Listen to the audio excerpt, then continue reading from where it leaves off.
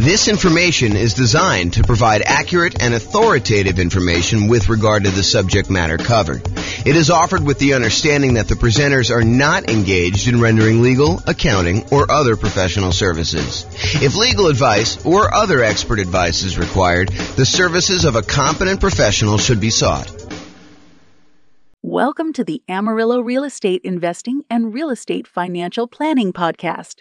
Learn all about investing in real estate in Amarillo, Texas, with a combination of real estate financial planning and modeling with numbers specific to Amarillo, plus syndicated, more generalized recordings of live and pre-recorded real estate investing classes, not all of them specific to Amarillo. Be sure to stay tuned after the podcast for a message from our sponsors. Well, good morning and welcome, everyone. I am your host, James Orr, and this is another very short, I anticipate, episode of the kind of podcast series we've been doing for buying a property in the next 90 days when prices are high, interest rates are high, and rents are up, but not quite enough to counteract the higher prices and higher interest rates. And today's class is on something that we've mentioned quite a bit. We've sort of talked about sort of not comprehensively, but it's the idea of all the different ways to pay for private mortgage insurance. We're calling it the 3 strategies to pay private mortgage insurance. Now, remember, in most cases, a lender's going to want you to put 20% down. And you may want to say to them, hey, listen, I know you want me to put 20% down. However, I would really prefer, if I'm going to invest in real estate, to put less than 20% down. If you're house hacking or you're doing nomad, or even if you're trying to buy a property as a non-owner occupant, investment property that you're not moving into, and you want to put less than 20% down, like let's say you want to do a 15% down non-owner occupant loan, the lender will say to you, okay, I would prefer you put 20% down. However, if you insist on putting less than 20% down, I might be willing to make the loan for you under certain conditions. So for doing a non-owner occupant, they may go down to 15% down instead of 20% down. For the nomad or house hacking one, you could buy those with nothing percent down. You could buy it with 0% down, like a USDA loan or a VA loan, as long as you're moving into the property and you qualify for those loan programs. One of them is for rural properties, the USDA loan. The other one is for people that have VA benefits, the VA loan. But you could also buy with 3.5% down, the FHA loan. And that's one of the easier loans to qualify for from a credit score perspective. And you could also use the FHA loan to buy duplexes, triplexes, and fourplexes in addition to single family homes. So that's a very attractive loan program a lot of time for house hackers and for nomads who are like trying to buy properties.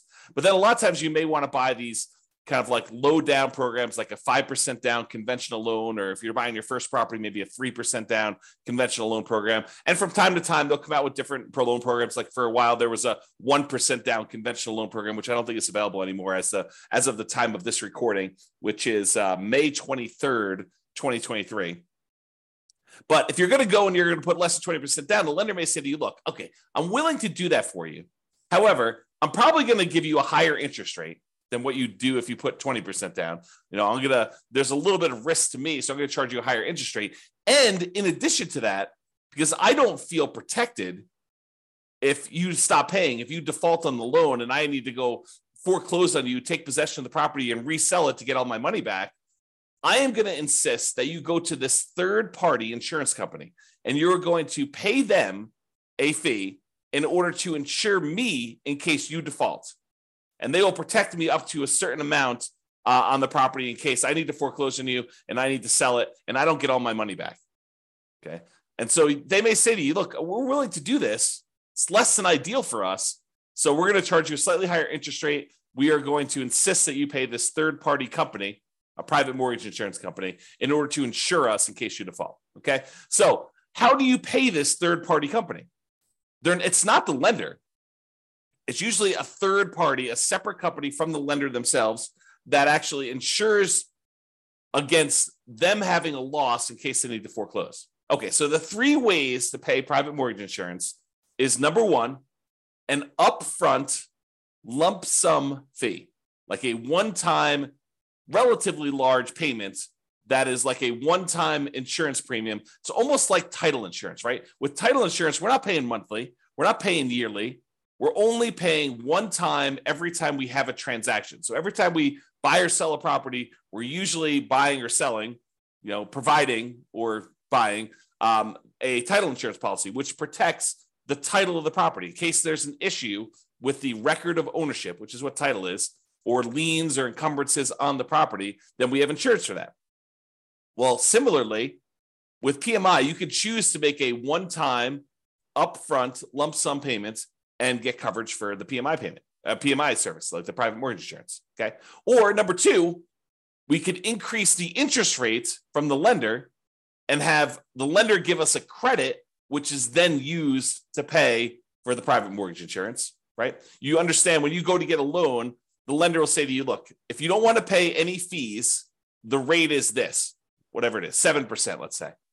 However, if you want to, you can pay us extra money. You almost think of it as like paying interest in advance, but you can pay us a lump sum of money. You can pay us, $5,000, and we will lower the interest rate from 7% to 6.875. So you could buy down your interest rate.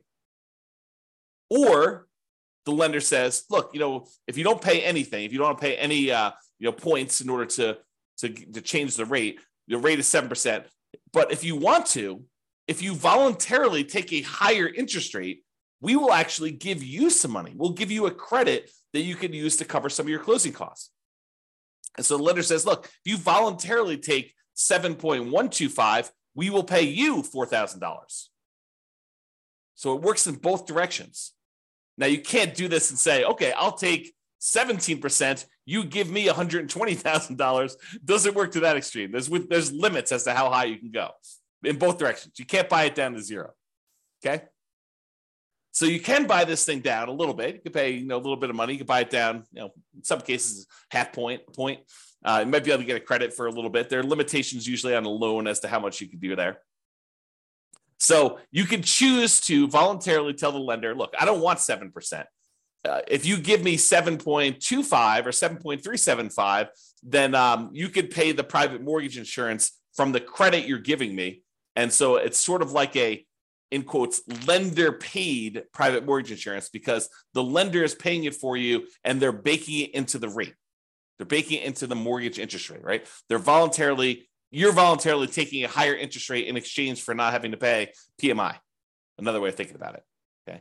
Or the third way is you could pay a monthly private mortgage insurance premium to the private mortgage insurance company via your escrow, and that could cover you for your insurance.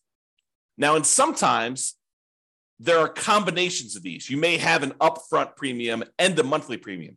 For example, with FHA loans, there's an upfront mortgage insurance premium and a monthly mortgage insurance premium. Okay. Now let's look at each one of these to kind of go through a little detail. And we're going to talk about the pros and cons of each because there are some significant advantages to doing one way or another. And depending on what you're trying to accomplish and what your plans are with the property, you may want to do one versus another. Okay. So let's talk about that upfront lump sum PMI fee where you just pay one big chunk all at once, one time when you acquire the property. So you pay that one time upfront lump sum payment for private mortgage insurance instead of paying it monthly. So what are some of the benefits of doing it that way? Well, number one is you don't have to worry about the loan to value of the property and when private mortgage insurance drops off. So with the other payments, the other types of private mortgage insurance options, like the monthly one, in some cases, FHA being an exception, where FHA, depending on how much you put down, doesn't go away ever.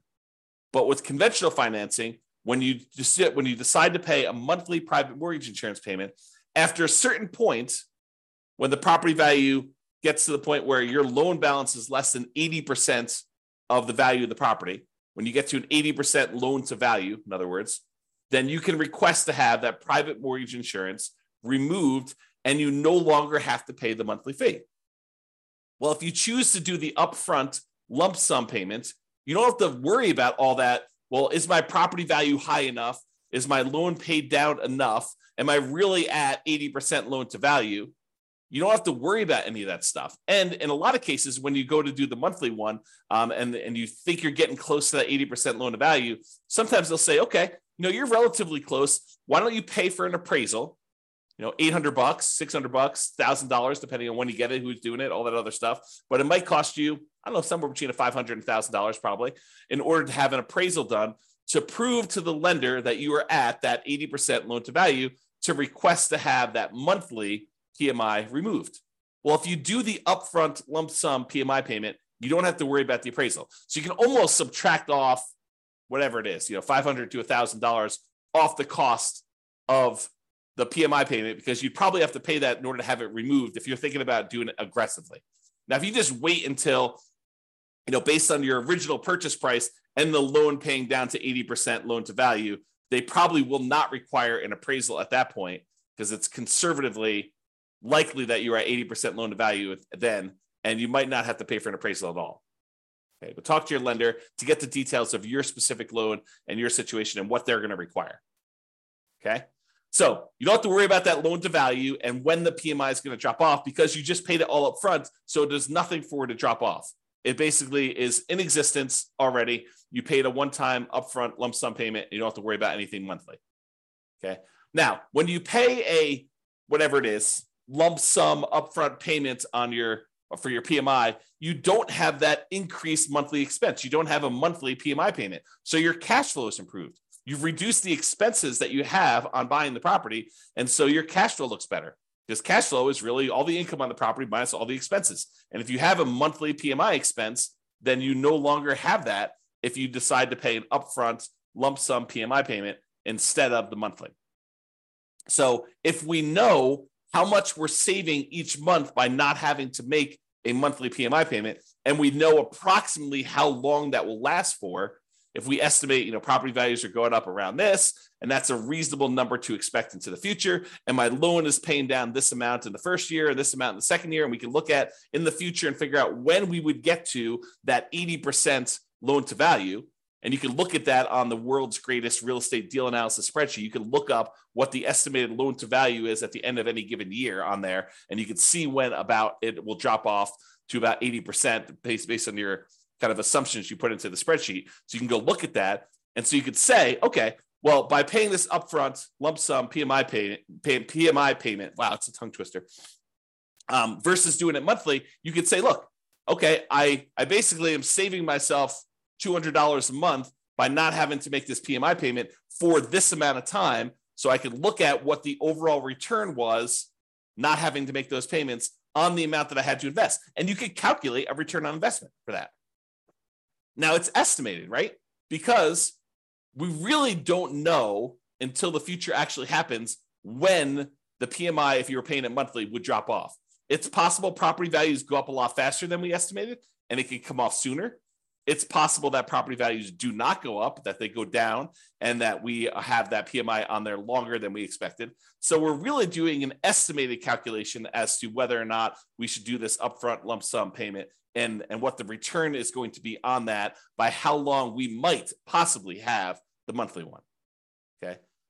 And it might be, when you're thinking about this, you calculate your return on investment for doing the upfront lump sum one, and based on not having to make those monthly payments, it might be better from a return on investment or cash flow perspective by taking the same money and instead using it for additional down payments and or buying down your interest rate. So when you look at these calculations, you say, okay, look, I've got an extra $10,000 sitting on the sideline, right? I've got all the down payment I need to do the deal. I've got my negative cash flow set aside. I got my reserves set aside. I'm all ready to go. However, I've got this extra 10K. What should I do with the 10K? Well, one option is I could possibly decide, instead of doing monthly PMI, I could pay the upfront lump sum PMI and not have to worry about a monthly payment. Okay, that's one thing. We could look at what the return would be on taking that money and doing that. We could estimate what the return would be.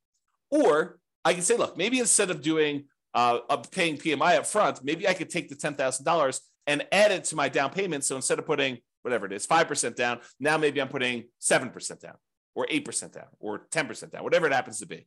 So you could choose to do that. You can look at how that would improve your investment by using the world's greatest real estate deal analysis spreadsheet and playing around with this, saying, okay, what if I put 10K more in my down payment? How would that impact everything? How would that affect my returns? How would that affect my cash flow? Like, I look at all those different things. Or instead of actually taking that $10,000 you have on the sideline and using it for additional down payment, you could choose to go to the lender and say, okay, Mr. and Mrs. Lender, what if I gave you $10,000? How much could I buy my interest rate down for?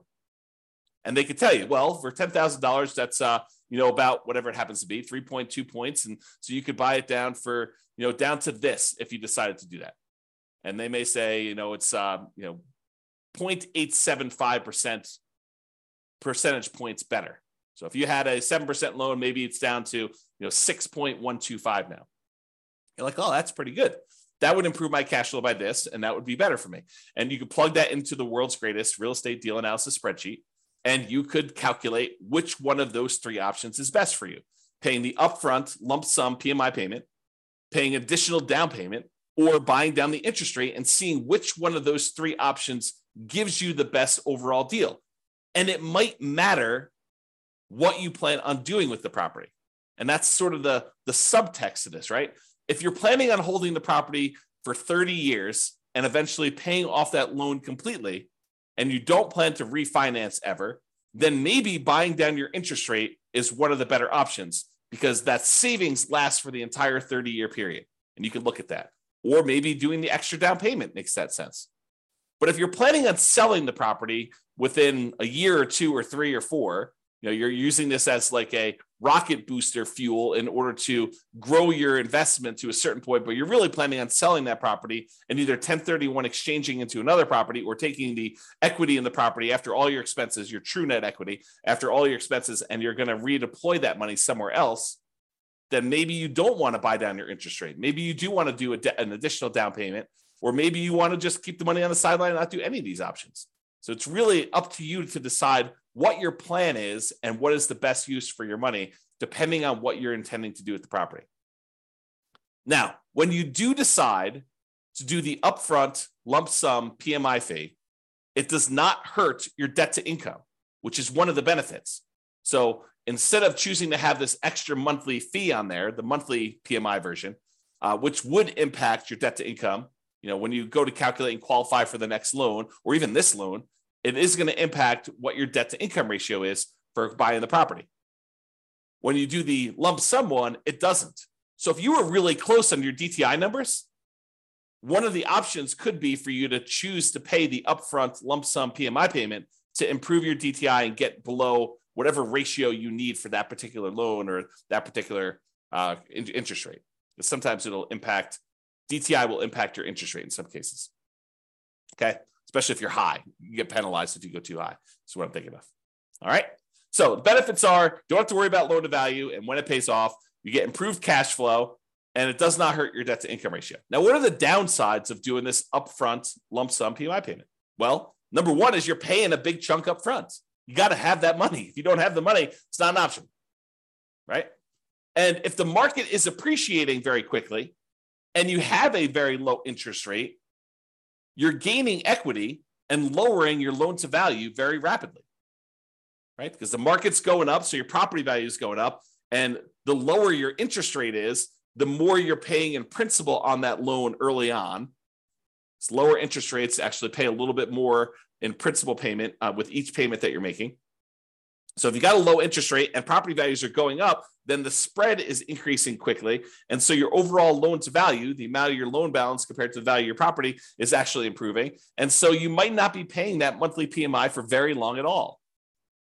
So in a fast appreciating, low interest rate environment, which we saw pretty significantly over the last, 5 years or so, you may be choosing to pay this upfront lump sum payment when you would be paying your monthly PMI for a very short period of time. And so much so that if you're seeing these really rapid increases in property prices, like 10% plus, which we saw in some markets, then you might actually run into a different problem, which is a minimum that the PMI must remain in place. Some PMI companies may say you need to leave this policy in place for at least a year if you're paying monthly. Okay, and if that's the case, then you may run into that. If property values went up 10% and you pay down your loan a little bit and you put 8% down your loan to begin with, well, a 10% increase in paying down the loan, a couple of percentage points, you're already at 20% at the end of the year. So realize that could be a potential issue. Okay. All right. So that's upfront lump sum PMI fee. What about the lender paid, where you choose to have the lender, you choose to voluntarily take a higher interest rate and the lender gives you a credit, which they then use to pay for your PMI? Well, you could pay money to reduce your interest rate. You could also use it the other way, where you get a credit for voluntarily taking a higher rate. Okay. Now, the benefits of doing this is this might actually be slightly lower monthly amount than if you actually had the PMI payment. When you get both payments, they may say, look, your total payment, principal, interest, taxes, PMI, everything rolled into one is $2,000 a month if you decide to pay the PMI. However, if you decide to increase your interest rate, maybe your payment is $1,975. So it's $25 a month cheaper, as just an example, if you decide to take the higher interest rate. Sometimes it goes that way. Sometimes it goes the other way, where actually raising the interest rate is a little bit higher. You got to actually price them both out and look at them to see which one is which.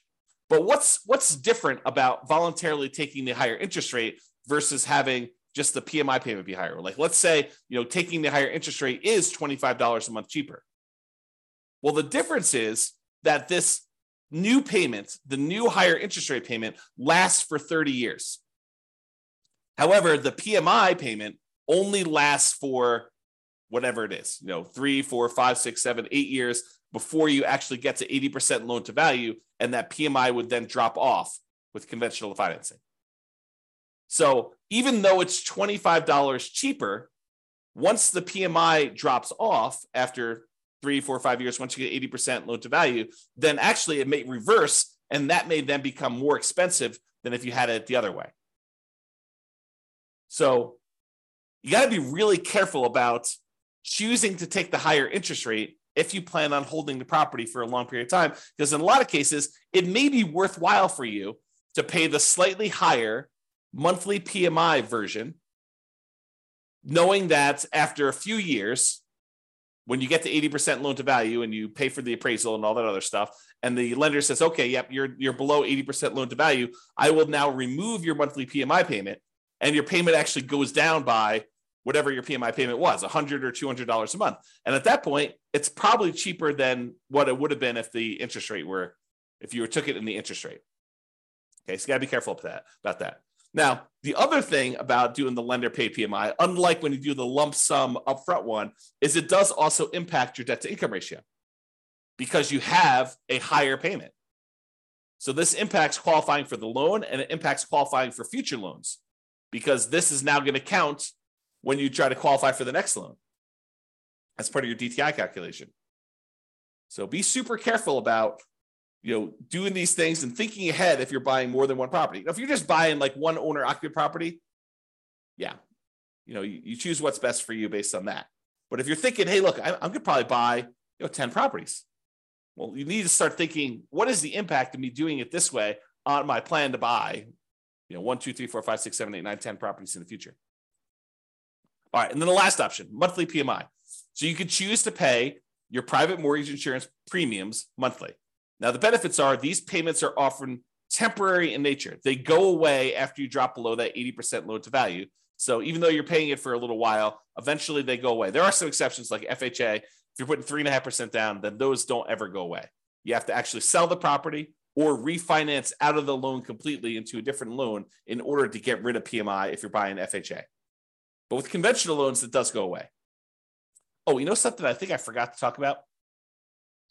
So another benefit of paying the higher interest rate one, if you're voluntarily taking the higher interest rate, is there may be some tax benefits to doing this because the interest on loans is tax deductible. However, listen very carefully to this. The overwhelming majority of taxpayers are choosing to take the standard deduction, and so this will not come into play for you if you're doing this for owner-occupant properties. If you're using it for investment properties, then for rental properties, both interest and insurance are both expenses on the property. And so it doesn't matter whether you're doing it as a monthly payment, a PMI, or you're taking it as a higher interest rate. All right. So realize that, if you're an owner occupant, insurance is not tax deductible, as far as I know. I'm not an expert on taxes. Verify this with your CPA. But my understanding is if you're an owner occupant, the insurance is not tax deductible. However, mortgage interest is if you choose to itemize your deductions. However, most people are not choosing to itemize their deductions because the standard deduction is so high right now that most people are choosing just to take the standard deduction. So to make a decision based on that, I think is silly. You don't want to, what is the saying? The dog wagging the tail wagging the dog. You don't make decisions for tax savings, right? You make decisions and then you look at the tax kind of implications of that and you see if you could live with those. But it's not like you're optimizing. You're not choosing your investments based just on taxation. All right, so think that through. Okay. All right, so back to the monthly PMI one. So the benefits are these payments are often temporary in nature. They go away after you drop below 80% loan to value. The downsides of doing monthly PMI is these can hurt cash flow. Unlike when you do the lump sum upfront payment, when you do monthly, it actually impacts your cash flow. And it impacts cash flow early on, especially when it is harder than ever to generate cash flow, right? Cash flow tends to improve the longer you hold a property.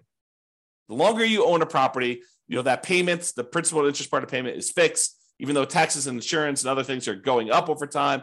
Rents are also tending to go up over time. And so the longer you tend to own a property, the better the cash flow on the property tends to be. So it's usually hardest earliest on when you first buy a property. And so that's when you have this monthly PMI payment, which is when it's hardest to get cash flow. And that's when it hurts the most. So that's the trick. Another downside is it does also impact that debt to income ratio when you're qualifying for your loan, and especially when you're qualifying for your next loans, at least until it drops off. So when we think about comparing monthly PMI to taking the higher interest rate, at least the monthly PMI option, except for FHA loans, is going to drop off after some point. And then that DTI will be improved and it won't impact you anymore. But if you do the higher interest rate, that lasts for 30 years or until you pay off the loan. So that's harder. All right. So in conclusion, lenders prefer you to put 20% down. If you insist on putting less than 20% down, they may opt to make you pay they may opt to make the loan, but might require you to purchase third-party insurance to protect them in case you default. This third-party insurance is called private mortgage insurance. It protects the lender against you defaulting. You pay for it to protect the lender because they would rather you put 20% down. You are insisting on putting less than 20% down. They're saying, okay, you twisted my arm. I will make you the loan. However, you need to actually protect me in case you default. Now, when you get your loan, you can often choose which way you prefer to address putting less than 20% down and paying PMI. You could do this upfront lump sum payments. You could choose to voluntarily take a higher interest rate to get a credit, to have the lender pay for PMI, or you could choose to pay the PMI payments monthly. And each has its own pros and cons, which we've discussed. And really, it depends on what you plan on doing with the property as to which you should do. And a good lender, and to a lesser degree, less likely, a good real estate agent should be able to talk to you about pros and cons and how this might work for you. Okay? And which choice you should make based on your plan. All right, so that's all I got for you. Hopefully you enjoyed this class. Now you've got a full understanding of the three different options for paying PMI and how this all works. Have a great day, everybody. Bye-bye for now. With home prices up, mortgage interest rates up, and rents up, but not quite enough to counteract the higher prices and interest rates, cash flow on rental properties in Amarillo is harder than ever. Book a call with the Real Estate Financial Planner to apply our proprietary 88 strategies to improve cash flow on your rentals. See the show notes for a link to schedule your call and improve your cash flow today. If you're a real estate agent, lender, or professional in Amarillo that wants to help our real estate investor listeners, consider reaching out to learn about collaboration opportunities with this podcast. We'd love to add more value to our listeners by having you assist our investors buy, sell, and finance their real estate investments. See the show notes to schedule a call to discuss collaboration opportunities.